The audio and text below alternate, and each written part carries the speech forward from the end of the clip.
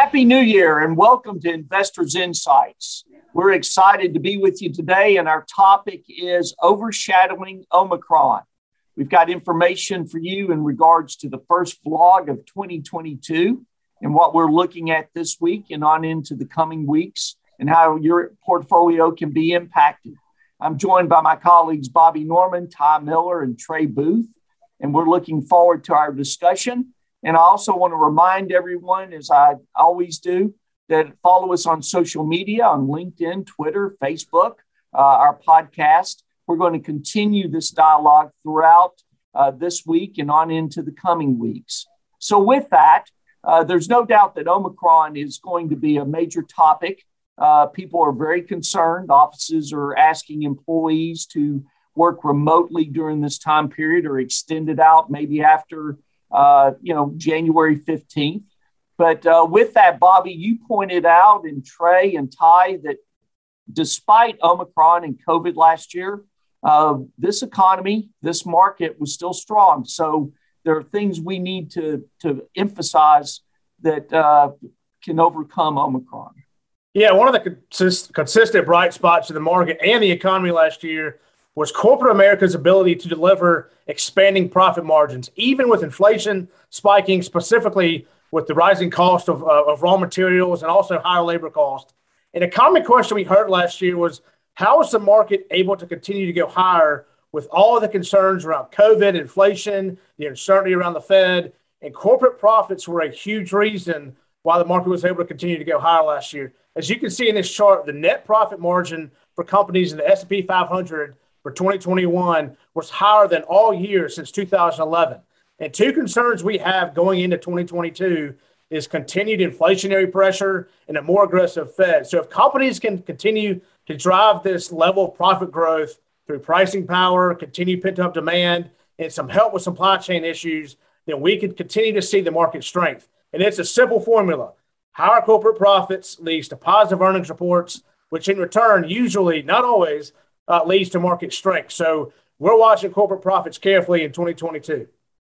Very, very much so. And I thought your insight was very valuable in relation to portfolios. Our phones and our meetings have had the constant question, as you said, how can this market go higher? And with Omicron out there now is a major emphasis. And, we just want to address that in this vlog. And in addition to that, you brought up, Trey, about the Fed. That's while right. People are focused on Omicron, which is very serious, one area they may want to focus on is the Fed in relation to interest rates go higher. And that also brings up the point that the reason they're looking for interest rates to go higher is because the economy has been so strong. That's absolutely right, Greg. The Federal Reserve has been a great tailwind for the markets and the economy, kept interest rates at near zero, and also provided stimulus by buying $120 billion worth of bonds a month. The Fed has already reduced their bond buying. In January, they'll be buying $60 billion worth of bonds. Now, that's still a very large number, especially when you annualize it. But at this rate, they're expected to stop their bond purchases somewhere late winter, early spring. So in the next few months, we'll get to see what the market does without that Fed tailwind. Then the next step is rising rates. So, and the reason why that's very important is traditionally economic expansions don't die of old age. Before COVID, Australia had a 26-year unstopped expansion. So the economy can grow unabated. And like I said, it's typically not stopped due to length. It's usually killed by the Federal Reserve. The Fed has a terrible track record of taking off stimulus. Between 1955 and 2009, the Fed entered into 14 rate hiking cycles. In 11 of those, they had to reverse course because unemployment spiked and we went into a recession. So there are only 3 times between 1955 and 2009 where the Fed timed things right. That sounds very dire.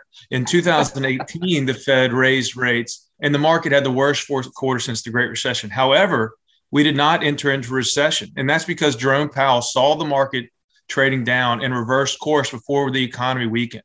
So that should give us some strength, knowing that the individual that has been renominated to chair the Fed was one of the very few Fed chair people to have properly orchestrated a rate hiking cycle without pushing us into recession. So that could give us some strength. Now, we have a lot of new Fed nominees coming onto the board, so there's still some uncertainty.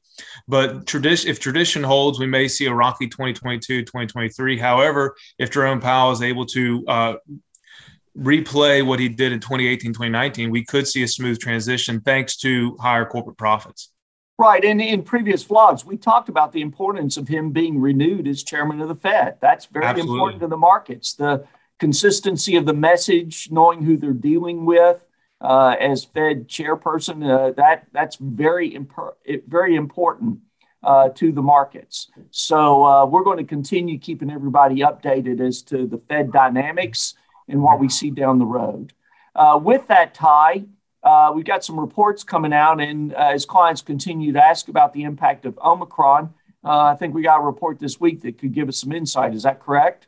Yeah, and to build off Trey's point, one thing that Fed Chair Jerome Powell has done is pay attention to the job market, and that's one of the few things that's been different about him compared to other Fed chairs in the past.